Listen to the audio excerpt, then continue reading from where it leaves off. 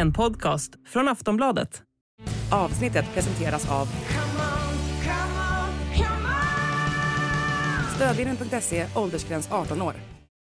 Säkerheten är förstärkt i Blekinge tingsrätt under den pågående rättegången om ett kidnappningsdrama i Olofström. 2 män är misstänkta för att ha hållit en tredje man fången under 3 dygn i källaren hemma hos Peder Blom Bokenhjelm, moderat politiker och grundare till bensinupproret.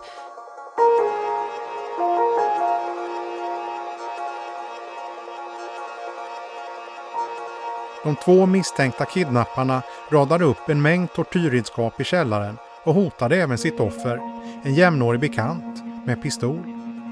De tros ha hållit honom fången i 4 dygn och tömt hans bankkonton undan för undan.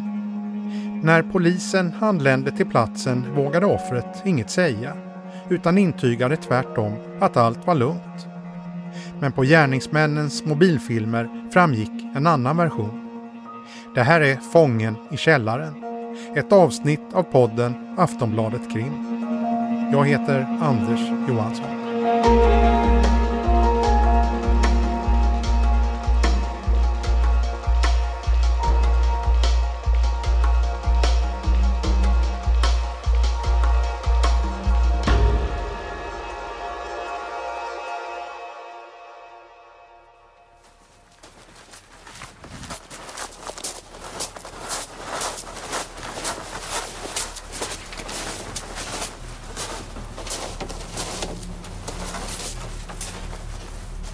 Vi är utanför ett hus i Vilshult, norr om Olofström i Blekinge. Det är kväll och en person filmar med sin mobil när han går utanför ett rött stort hus. Klockan är runt 7 på kvällen. Det har börjat mörkna. Det lyser i ett av fönstren på ovanvåningen, men i resten av huset ser det släckt ut. Personen som filmar pratar lågmält.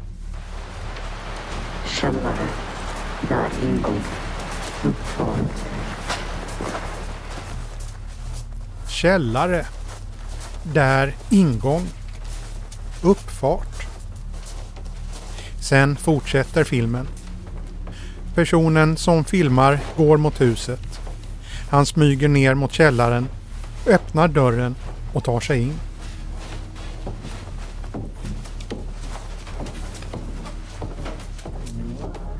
Sen pratar han igen. Han verkar anstränga sig för att hålla nere rösten.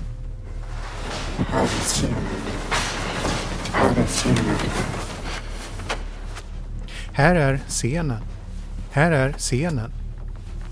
Personen med mobilkameran fortsätter filma och tycks komma med olika instruktioner. Senare i filmen viskar han igen. Här är ingången, kom ihåg. Sen säger filmaren ytterligare något. Jag säger till när jag sökt ner. Vi kommer gå igenom här. Jag säger till när jag sövt ner honom. Vi kommer gå igenom här.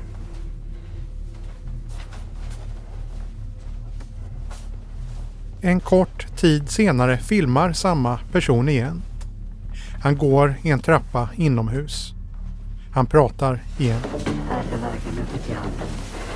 Du har inte låst den. Eller du inte låst den.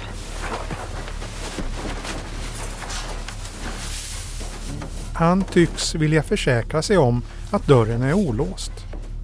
Filmen tycks visa 2 personer som är på väg upp för trappan. Sen följer flera filmer. En där dricksglas filmas samtidigt som en person säger sömnmedel för att fucking komma åt stashen. En annan där en person håller i ett vapen och riktar mot en person. En tredje film som visar ett urdrucket glas och sen en person som tycks sova. Och till sist en film på en person som bär 2 halsband runt halsen och tittar rakt in i kameran och pratar. Anna killer mode. Killer mode. I'm in my killer mode. Killer mode. Hej Anders, mitt namn är Peder Blomboken igen. Ja men hejsan, hej. Hej, jag ser att du har försökt att nå mig. Ja just det, ja. Vi har ringt för att prata med företrädaren för en av landets större partipolitiskt obundna rörelser som samlar sina anhängare i Sveriges största Facebookgrupp. Bränsleupproret, som blev stora under namnet bensinupproret.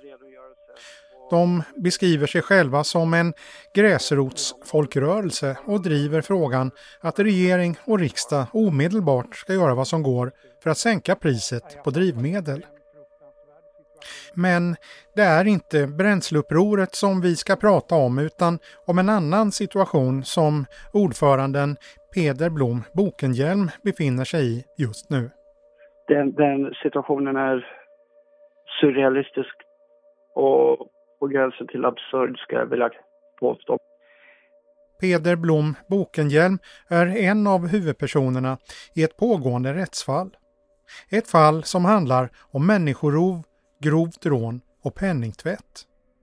En annan huvudperson är en till honom närstående ung man som bott hos honom en tid. Enligt Peder är det så han själv drogs in i det här.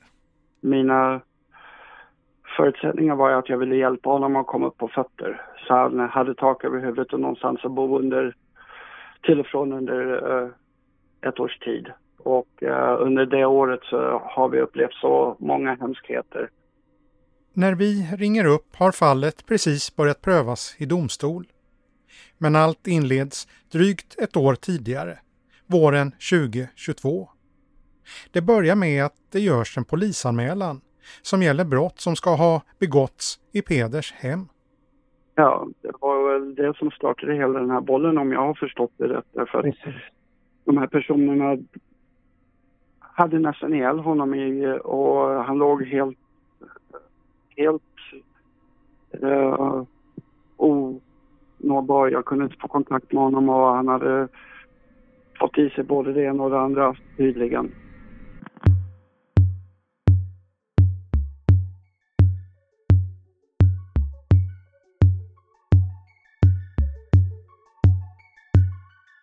Det här avsnittet ska handla om hur några kompisar i 20-årsåldern plötsligt bestämmer sig för att kidnappa och utpressa en jämnårig kamrat. De hade upptäckt att han hade pengar på banken. Det ska också handla om hur samma kompisar lika plötsligt bokstavligen förvandlas till dödsfiender. Och att ett fullbordat mord troligen kunde undvikas bara tack vare slumpen.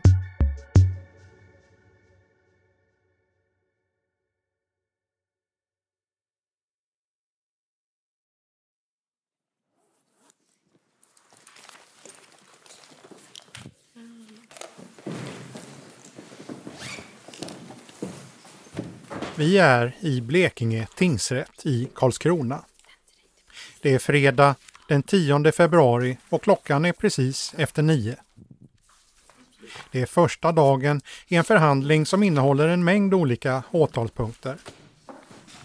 De lokala mediehusen är på plats och några enstaka åhörare. Här finns även förstärkt bevakning i form av 2 uniformerade poliser. Den stora och ljusa salen i det här pampiga rådhuset har höga fönster som vetter ut mot Stortorget. Där ute skiner solen. Här inne får de tilltalade en och en hjälp med att få av handfängslen. Några utbyter blickar med varandra. Han som en målsägare tittar ner i bordet eller rakt fram. När alla tagit plats intill sina försvarsadvokater inleder ordföranden Ingela Klinteberg dagens förhandling. Då så, god morgon. Då har tingsrätten kallat till huvudförhandling i mål mellan å ena sidan åklagarmyndigheten. Sen är det som vanligt lite ordningsregler som ska gås igenom. Efter några minuter har alla fått klarhet i vilka regler som gäller i salen. Åklagare Malin Rydell Almroth får ordet och börjar berätta om händelsen som gjort att vi alla samlats här idag. Och har tillsammans och i samförstånd bemäktigat sig målsäganden och hållit honom bortförd från sitt hem mot sin vilja mellan den 7 till 10 februari 2022 med uppsåt att skada honom till liv och eller hälsa samt utöva utpressning gentemot honom.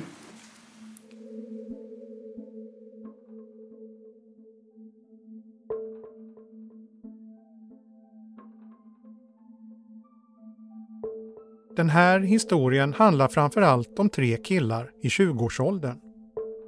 Vi kallar dem Besim, Leon och Jonathan. 2 misstänkta gärningsmän och 1 brottsoffer. Allt börjar med att Leon och Jonathan träffas på en bilträff. De har då båda ett stort bilintresse gemensamt. De har i samband med att de träffats på en bilträff lagt till varandra på sociala medier och haft lite kontakt sporadiskt. En dag, den 7 februari 2022, skriver Leon till Jonathan. Han vill ha hjälp med en sak. Skjuts för att fixa ett ärende. Jonathan säger först nej. Han vill inte. Men Leon lockar och säger att han kommer kunna få bra pengar för att skjutsa honom. Det här fångar Jonathans intresse. Hans mamma har nyligen fyllt år och han tänker att han för pengarna kan köpa henne något fint i present. Jonathan går med på att hjälpa till. Han åker för att hämta Leon och Leons kompis Besim, som Jonathan aldrig träffat förut. De 3 möts upp på en parkering i Olofström och åker sedan söderut mot Åhus. Enligt åklagaren handlar det om att Besim och Leon ska åka och köpa droger i Åhus. Efter knappt en timmes bilfärd är de framme. De parkerar utanför en matbutik. På ICA-parkeringen i Åhus den 7 februari 2022 börjar det som kommer att bli en fullständig mardröm. Allting går väldigt snabbt. Jonathan får en kniv tryckt mot halsen och en pistol riktad mot sig. Han frågar vad han har gjort och får till svar att han har jättemycket pengar eftersom han jobbar och att de vill ha hans pengar. Leon och Besim beordrar Jonathan att börja köra igen. De rullar ut från ICA-parkeringen i Åhus och kör norrut igen. Och under tiden han kör till Olofström får han på nytt en pistol riktad mot huvudet. Pistolen får han förklarat för sig att den är äkta och han får förklarat för sig att han ska göra som de säger eftersom de annars kommer knäppa honom. En av de misstänkta tar upp mobilen på vägen och filmar. Det var ett gäng på Snapchat som hörde av sig och ville ha skjuts. Besim säger, ge mig tabben. Ett slanguttryck för pistolen. Sen tycks de misstänkta prata om vad Jonathan ska säga om någon frågar vad som hänt. Efter ett tag ber Jonathan Besim sluta vifta med pistolen, vilket leder till att Besim tar ner den ett tag. Efter några sekunder håller han på med vapnet igen. Han säger själv att han blir helt CP när jag käkat fucking preparat. Jag är helt CP när jag fucking käkat preparat. Jag är CP annars. Bilen rullar vidare. Men de åker inte raka vägen mot Olofström. På vägen stannar de vid en bankomat och tvingar Jonathan att ta ut pengar. Han får också kontakta sina vänner och be om mer pengar. Det tar knappt 50 minuter till Olofström. Men de kör förbi och vidare till den mindre orten Vilshult. De stannar först till hos en person. När de ska köra därifrån har kopplingen på bilen gått sönder. De promenerar istället. Jonathan går först. Leon går bakom med pistolen riktad mot Jonathan. Efter en bits promenad är de framme vid en fastighet. De går in och ner i källaren. Nere i källaren ligger en yogamatta på golvet. På den ligger en mängd föremål. Där har dukat fram tortyrredskap och lagt på en yogamatta. På yogamattan ligger samma pistol som han tidigare blivit hotad med under bilfärden. Detta är en modifierad startpistol som det går att skjuta skarpt med och som har förklarat är äkta. Har också visat att vapnet är äkta genom att mantla det framför målsäganden. I källaren finns också en scen. Där sätter de Jonathan. Yogamattan med tortyrverktygen ligger bredvid. Sen förklarar de att han måste ordna fram pengar. Annars kan det gå illa. Hotas under tiden i källaren med kniv, pistolen, hammare och nunchucks. Under vistelsen i källaren blir han också slagen på kinden av. Slaget är så hårt så att det börjar blöda och har en sårskada vilket döljs av ett plåster på kinden. Kravet är tydligt. Jonathan måste ordna fram pengar. Genom vänner och även genom att tömma sina egna konton. Han får visa sina banktillgodohavanden och sina fonder. Han tvingas plocka ut alla sina fonder på 140 000 kronor. Detta är fonder som hans mormor har sparat till honom sedan han föddes. Utöver fonderna tvingas Jonathan alltså också att fråga om pengar från sina vänner. Han tvingas också tömma sitt vanliga bankkort och ta kontakt med flera av sina vänner och be om att få låna pengar av dem.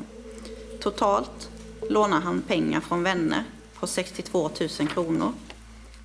Enligt åtalet kommer de till källaren den 7 februari. På förmiddagen den 8 februari spelas en kort film in med en mobiltelefon. De lyssnar på musik.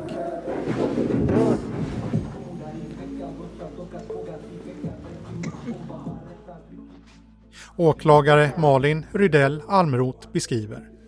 På förmiddagen den 8 februari så sitter målsäganden på källargolvet. På golvet så kan man se en hammare och nunchucks. Han håller i en mobil som laddas.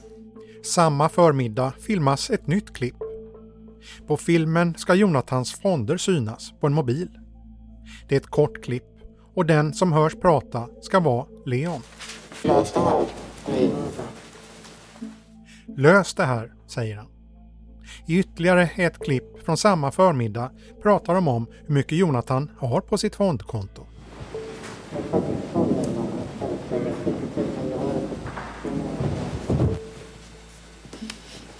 Leon och Bessim säger att de ska ta 70 000 från Jonathan.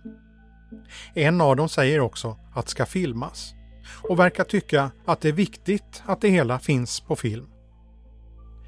I nästa klipp pratar de återigen om fonderna. I videon syns Bessim svinga nunchucksen, karatepinnarna, nära Jonathan som ryggar tillbaka.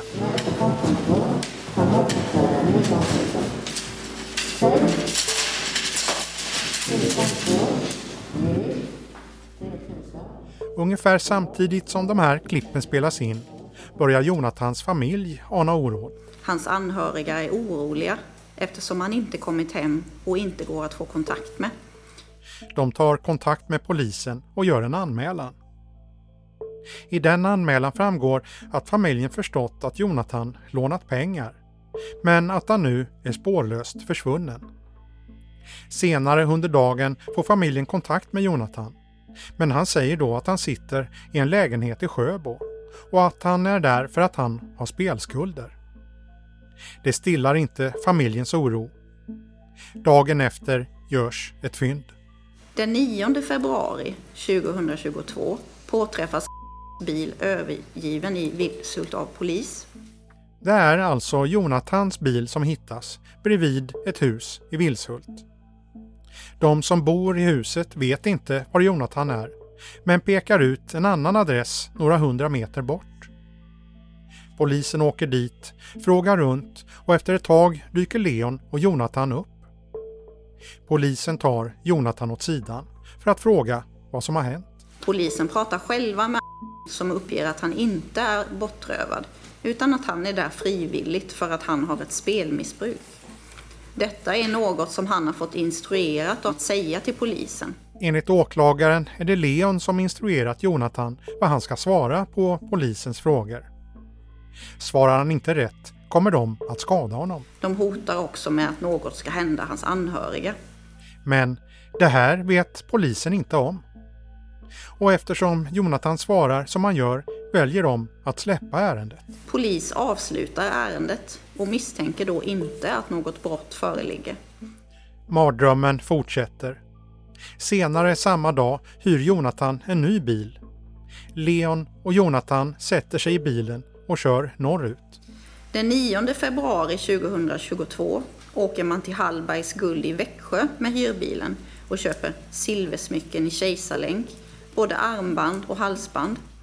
Nästa dag sätter de sig i bilen igen.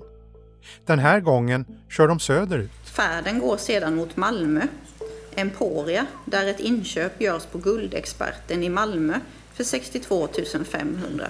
Man köper en guldkedja i kejsarlänk. Samtidigt som Jonathan och Leon är ute och kör växer oron hos Jonathans anhöriga. Den 10 februari 2022 anmäls på nytt försvunnen av sina anhöriga eftersom han fortfarande inte har kommit hem och hans anhöriga inte får kontakt med honom. På kvällen kör Jonathan bilen tillbaka mot Olofström. Här verkar det som att han fått nog. Han släpper av Leon och säger att han inte kan göra något mer. Pengarna är slut. Och att det är färdigt och att han nu tänker åka hem. Enligt åklagaren svarar Leon med att förklara att han vet var Jonathan bor. Men Jonathan tar bilen och kör hem. Han sover hos en kompis. Dagen efter åker han och lämnar tillbaka hyrbilen och sen åker han hem. Senare på dagen ringer Leon upp honom med ett nytt krav. Han måste skicka över de sista pengarna. Jonathan gör som han säger. Sen verkar det vara över. Men händelsen har satt sina spår hos Jonathan och även hos hans familj. Efter att han kommit hem bestämmer de sig för att byta lås på ytterdörren. Och man har installerat en dörrklocka där man kan se ansikten på de som ringer på. De sover på hotell tills låsen är bytta. Det ska ta lång tid innan Jonathan medverkar i utredningen. Enligt åklagaren handlar det om att han helt enkelt varit för rädd efter det som hänt. Han har inte varit säker på att han ska komma levande därifrån. Han har hotats med kniv mot strupen, pistol mot huvudet, hammare och nunchucks. Han har varit tvungen att lämna ifrån sig sina nycklar, legitimation, bankkort, mobil. Och han har saknat alla möjligheter att ta sig ifrån situationen och kalla på hjälp. Här skulle egentligen den här historien kunnat vara över. Och ingen utom de närmast inblandade hade känt till vad som hänt. Men det hela ska ta en ny vändning. En vändning där en av de inblandade utsätts för ett utstuderat rån som kunde kostat honom livet.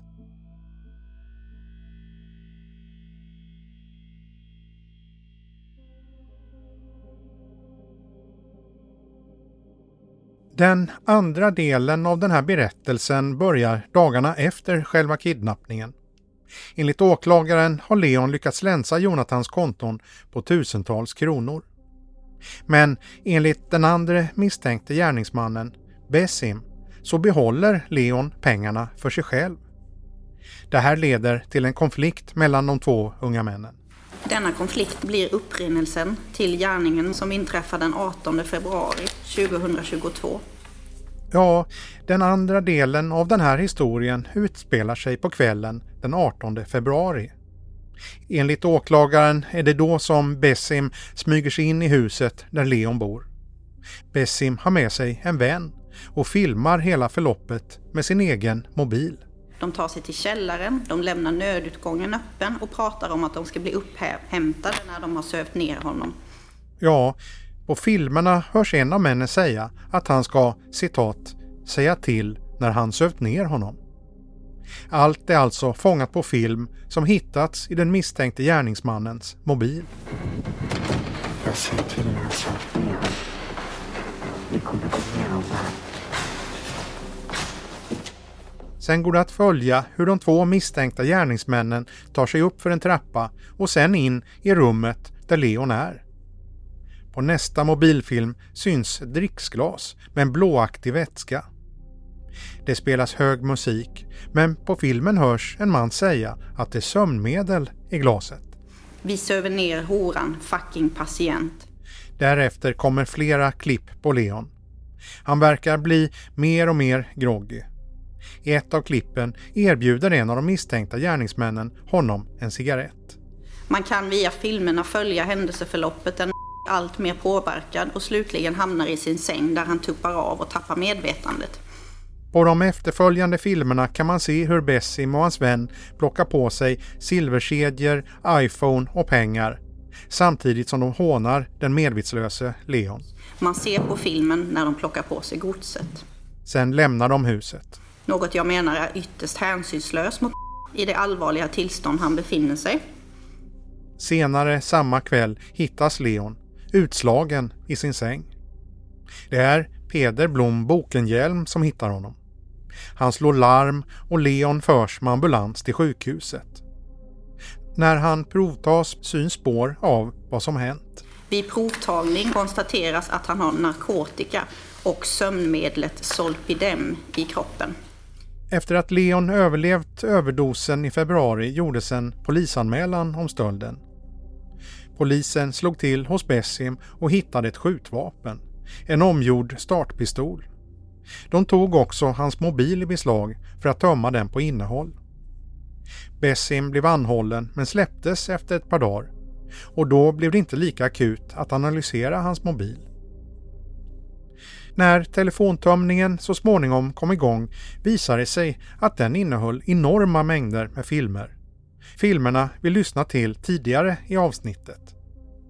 Framåt höstkanten, drygt ett halvår senare, i oktober, hittade utredarna filmer som tycktes visa mycket hotfulla situationer. Däribland något som såg ut att vara en utpressning. Det är filmerna på Jonathan, den misstänkta kidnappningen vi berättade om tidigare i avsnittet. Utredningen fortgick och i januari 2023 väcktes åtal för en mängd brott. Leon och Bessim åtalades för människorov och utpressning av Jonathan. Och Bessim åtalades för att därefter ha rånat och sövt sin vän Leon. I åtalet gör åklagaren gällande att agerandet, citat, medfört att målsäganden befunnit sig i en situation som inneburit trängande fara för hans liv.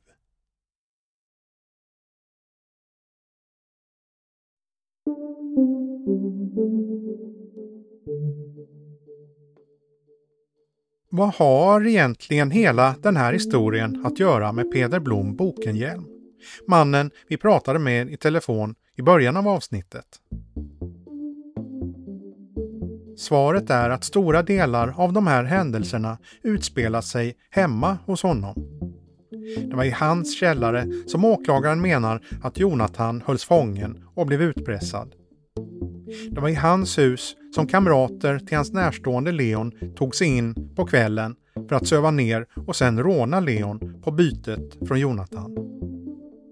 Peder Blom Bokenhjelm är dock inte åtalad för kidnappning eller utpressning, men han misstänks för penningtvättsbrott. Det här kan verka lite krångligt, men det misstänkta brottet består i att Peder under de aktuella dagarna ska ha tagit emot Swish på 37 000 kronor från Jonathan. Pengar som åklagaren menar att Peder borde förstått härrörde från brott. Det är det här som är kärnfrågan i anklagelserna mot honom. Att han tagit emot pengarna råder inget tvivel om, men det domstolen ska pröva är om han faktiskt förstått att pengarna ursprungligen kom från brottslig verksamhet. Peder Blom Bokenhjelm själv nekar till brott. Han berättar att han faktiskt träffade Jonathan under det misstänkta människorovet, men att han inte visade på något sätt att han skulle vara i huset mot sin vilja. Eller att han tvingats skicka pengarna som swishats in på Peders konto. Vid ett tillfälle satt de och åt vid samma matbord i köket. Och sen satt han och åt mat med oss också. Och det fanns liksom inga tecken på att någonting var fel. Så för mig fanns det liksom inget tecken på att någonting var fel. De satt och slog ihjäl tid för de skulle åka iväg till Stockholm. Och därför var han hos oss i 3 dagar. Han lyfter också fram att polisen inte heller förstod att Jonathan var utsatt för en kidnappning när de träffade honom. De såg liksom ingenting heller fel utan åkte därifrån. Min advokat har bokstavligen sagt om inte polisen ser att någonting är fel, hur kan det då förvänta sig att jag ska se det? Peder Blom Bokenhielm menar att han aldrig kunde föreställa sig att någon hölls fången i hans eget hus. Men jag har inte sett eller känt av att det skulle varit någonting sådant som en kidnappning eller tortyr eller någonting sådant. Nej, det finns inte ens på kartan för mig. Brottsoffret Jonathan har i sina förhör berättat hur Peder kom ner i källaren och borde ha sett vad som pågick.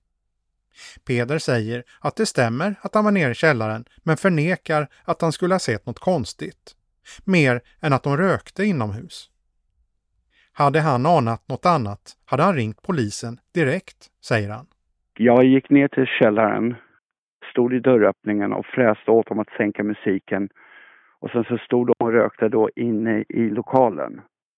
Och då sa jag, det där får ni sköta utanför. Sen vände jag upp och sen vände jag bara och gick upp. Jag har inte sett någonting. Förutom ett gäng ungdomar som sitter och dögar mitt på natten och spelar hög musik. Och röker inne.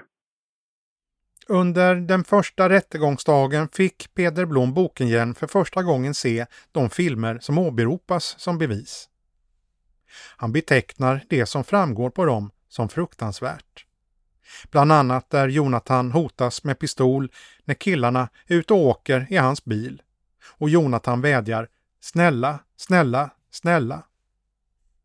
En annan filmsekvens som han tycker är lika skrämmande är den som Bessim filmat på kvällen när han och en till tar sig in i hans hus för att söva Leon med sömnmedel och narkotika för att därpå råna honom. Det är så hemskt därför att nu med det de gjorde var ju att av någon anledning så dokumenterar ju den ena allting. Hans försvarsadvokat sa att det är en hobby han har. Att göra saker och ting dramatiskt. Jag personligen tycker att alltså, när jag såg det där första gången i fredags så jag förstod att de försökte döda honom.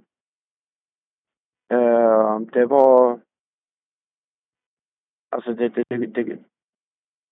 hur ska man beskriva det? Det är hemskt, det är bara förnamnet. Det är otäckt, otryggt. Man känner sig utelämnad. Det är liksom overkligt är bara förnamnet, som sagt.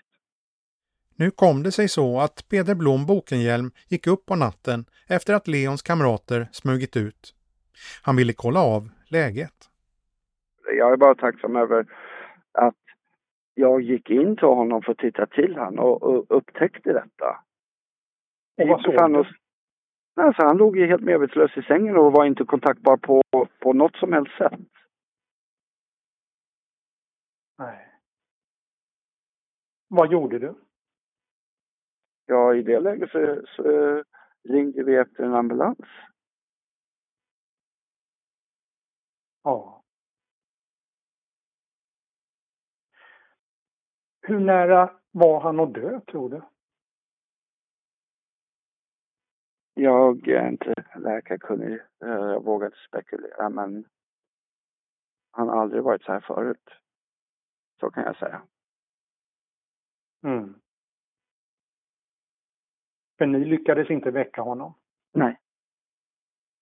När ambulansen kom så hade de med sig någon slags motgift mot piller. Och när de gav honom det så efter ett tag så lyckades de få lite liv i honom. Och vad hade hänt, tror du, om du inte hade upptäckt honom? Ja, då hade han ju dött.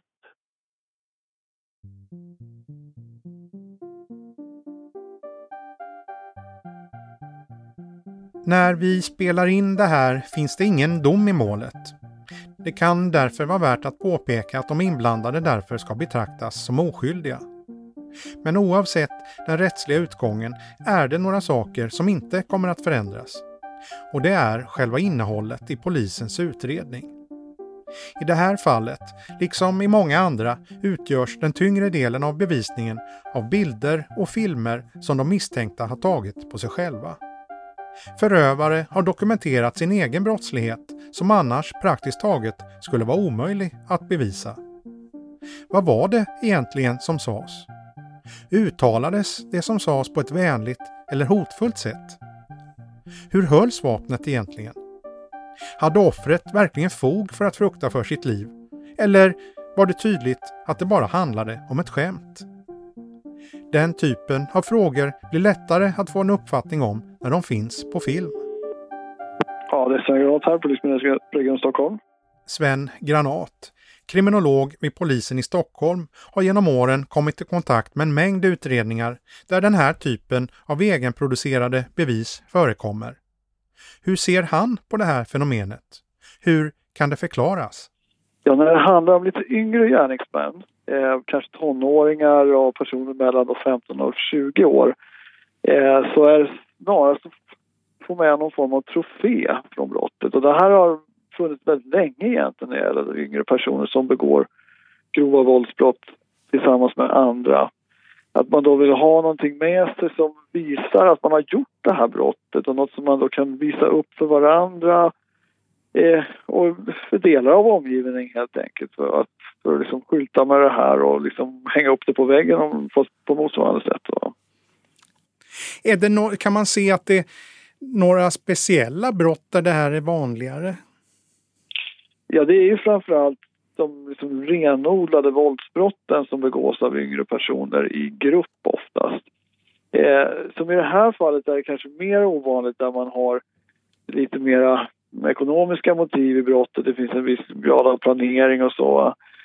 Och det kanske inte bara är liksom någonting som handlar om att stärka sig i gruppen helt enkelt. Men det kan ändå ha förklaring att gärningspersoner är ganska unga och vill kunna påvisa att man har gjort det här för sig själva och för varandra. Det kan också finnas något element av att man kanske vill på något sätt fortsätta utpressa offret eller liksom ha det här som ett trumfkort att plocka fram. Att filma för att ta en sorts trofé eller skaffa sig ett trumfkort är alltså vanliga motiv till att förövare filmar sina egna brott enligt Sven Granat, kriminolog vid polisen i Stockholm. Är då det här en generationsgrej som de yngsta kriminella ofta ägnar sig åt? Egentligen inte. Men det är klart att de senare generationerna har ju större möjligheter till det här trofétagandet i och med att man har ju telefoner med bra kameror. Man kan också liksom lagra och sprida de här filmerna på ett annat sätt. De tidigare generationerna fick nöja sig med att kanske ta någonting från offret och i bästa fall försöka fotografera. Va? Jag tror faktiskt till och med att det förekom att man ändå hade lyckats spela in på någon kassettbandspelare eller så, vissa dokument från brott. Det låter konstigt men det har faktiskt förekommit. Just det, för det var det jag tänkte höra om hur det var med äldre tiders kriminella, om det fanns någon motsvarighet. Ja, oftast var det kanske snarare någon personlig sak man ville få med sig då från offret eller någonting som kunde visa att man hade varit där och gjort det här. Det förekommer tyvärr en del olustiga fall om man går bak till tiden där man till och med har tagit med någon kroppsdel från offret. Sen vet vi också att det har förekommit att man tidigare då har försökt ibland plocka ut till och med övervakningsfilmer när det har funnits det.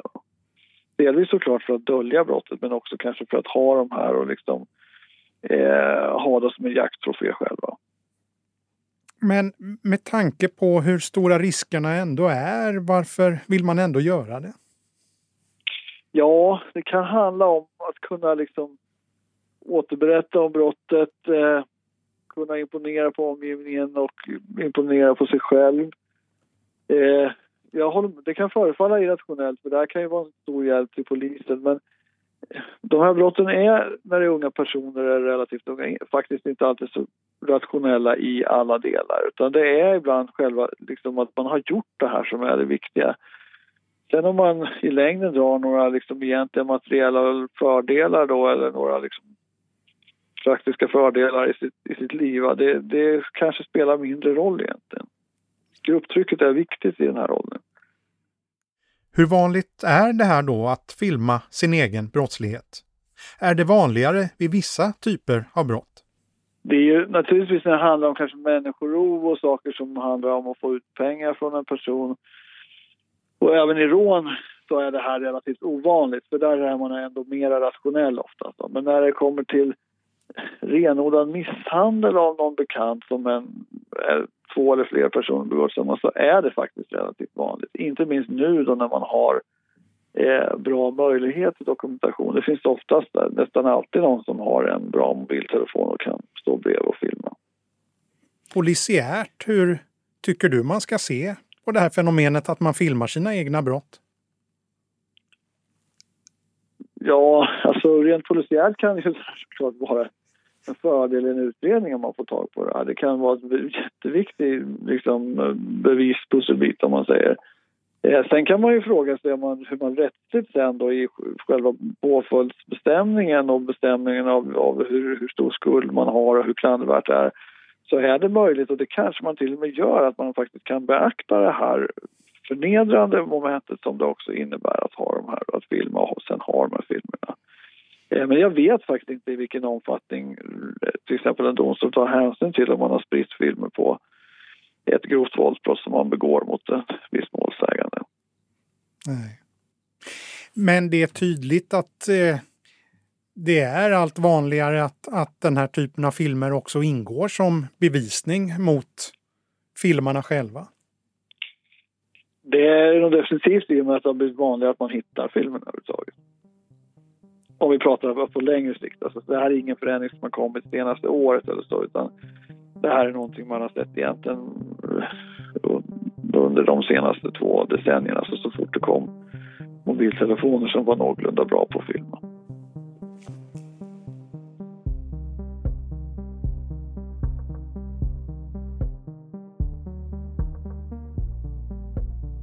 Det här fallet handlar alltså om flera händelser som utspelat sig under 4-5 dygn för drygt ett år sedan. Det handlar enligt åtalet om brott som kan leda till kännbara fängelsestraff om rätten bedömer att bevisningen håller. För Peder Blom Bokenhjelm, som alltigenom nekar till alla anklagelser om brott, har det hela inneburit svåra prövningar på ett personligt plan. Det har också inneburit att hans nya karriär avbrutits innan den ens hunnit börja. I höstas blev han invald som kommunpolitiker i Olofström för Moderaterna. Men på grund av det som hänt har han inte tillträtt sina poster. Hur det aktuella målet kan påverka hans roll som politiker och opinionsbildare vill han inte tänka på just nu. Först och främst så måste jag ta mig igenom detta. Och hitta rätt. Sen om det innebär att jag avbryter mina politiska åtaganden eller om jag fortsätter med dem, det vet jag inte ännu. Det ligger i framtiden, det får framtiden utvisa. Men just nu så är det full fokus bara på familjen och att vi ska ta oss igenom detta. När det här spelas in återstår några veckor tills domen faller. Hur det slutar vet vi alltså inte. Peder Blom Bokenhjelm har själv funderat på om han hade kunnat göra något annorlunda. Det är ju lätt att vara efterklok. Man kunde ha frågat ytterligare. Man kunde ha skickat tillbaka. Det är lätt att vara efterklok. Men det hjälper ju ingen.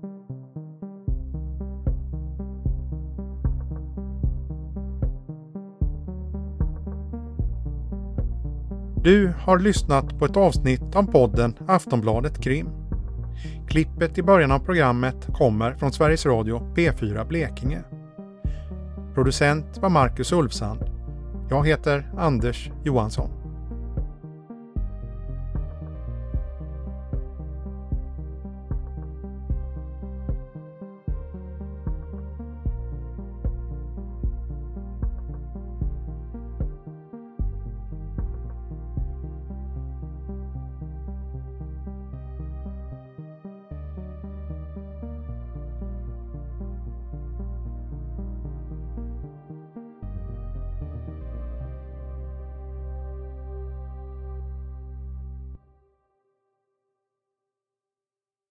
Du har lyssnat på en podcast från Aftonbladet. Ansvarig utgivare är Lena K. Samuelsson.